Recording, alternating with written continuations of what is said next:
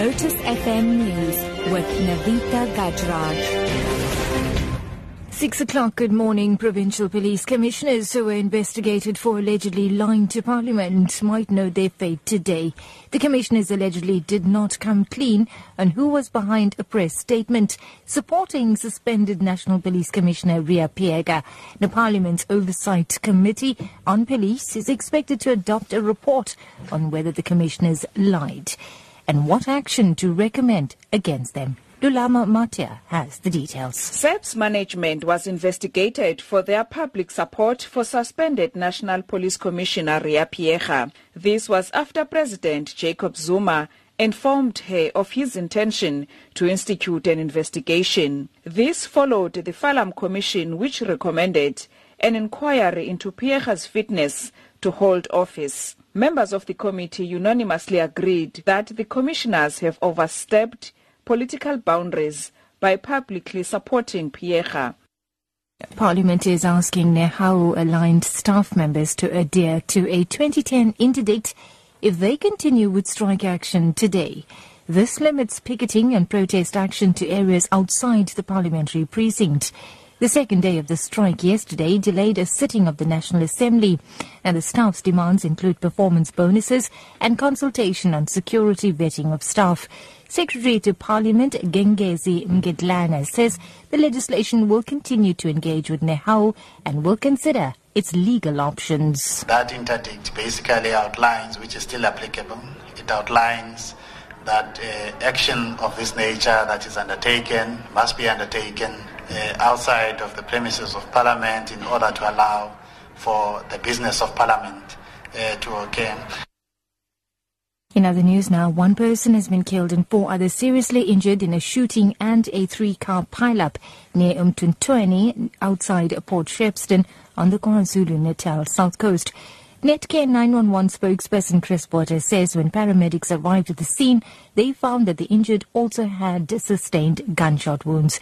He says 1 person died at the scene and 4 others were transported to the Port Shepstone Provincial Hospital in a serious condition. Paramedics were called out to an absolute horrific scene on the P198 road next to the N2 from N20 down to a low-level bridge to the river where 3 cars had collided. But when we arrived there, we found that the occupants had not just sustained injuries from the motor vehicle accident, but they'd also been shot as well.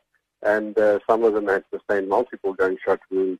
This is Lotus FM News at 6. Now, the High Court in Pretoria will pass sentence on 8 former police officers convicted of the murder of Mozambican taxi driver Mido Masia. 27-year-old Masia died in police custody in February 2013 after being dragged behind a police van in Davidton, east of Johannesburg. Masia had been arrested for an alleged traffic violation but died 3 hours after being detained. A post-mortem found he had been severely beaten and died of a lack of oxygen. Judge Bert Bam found Masia died from injuries sustained when he was handcuffed to the back of the van and dragged for about 200 meters, as well as an assault in the cells. Cell phone footage of the incident went viral after it happened. And wrapping up, European leaders have been giving their reaction to demands for European Union reforms by British Prime Minister David Cameron. European Commission spokesperson Margareta Skinner described some demands as highly problematic. However, German Chancellor Angela Merkel says she would do everything possible to help Cameron achieve his reforms to help keep Britain in the EU.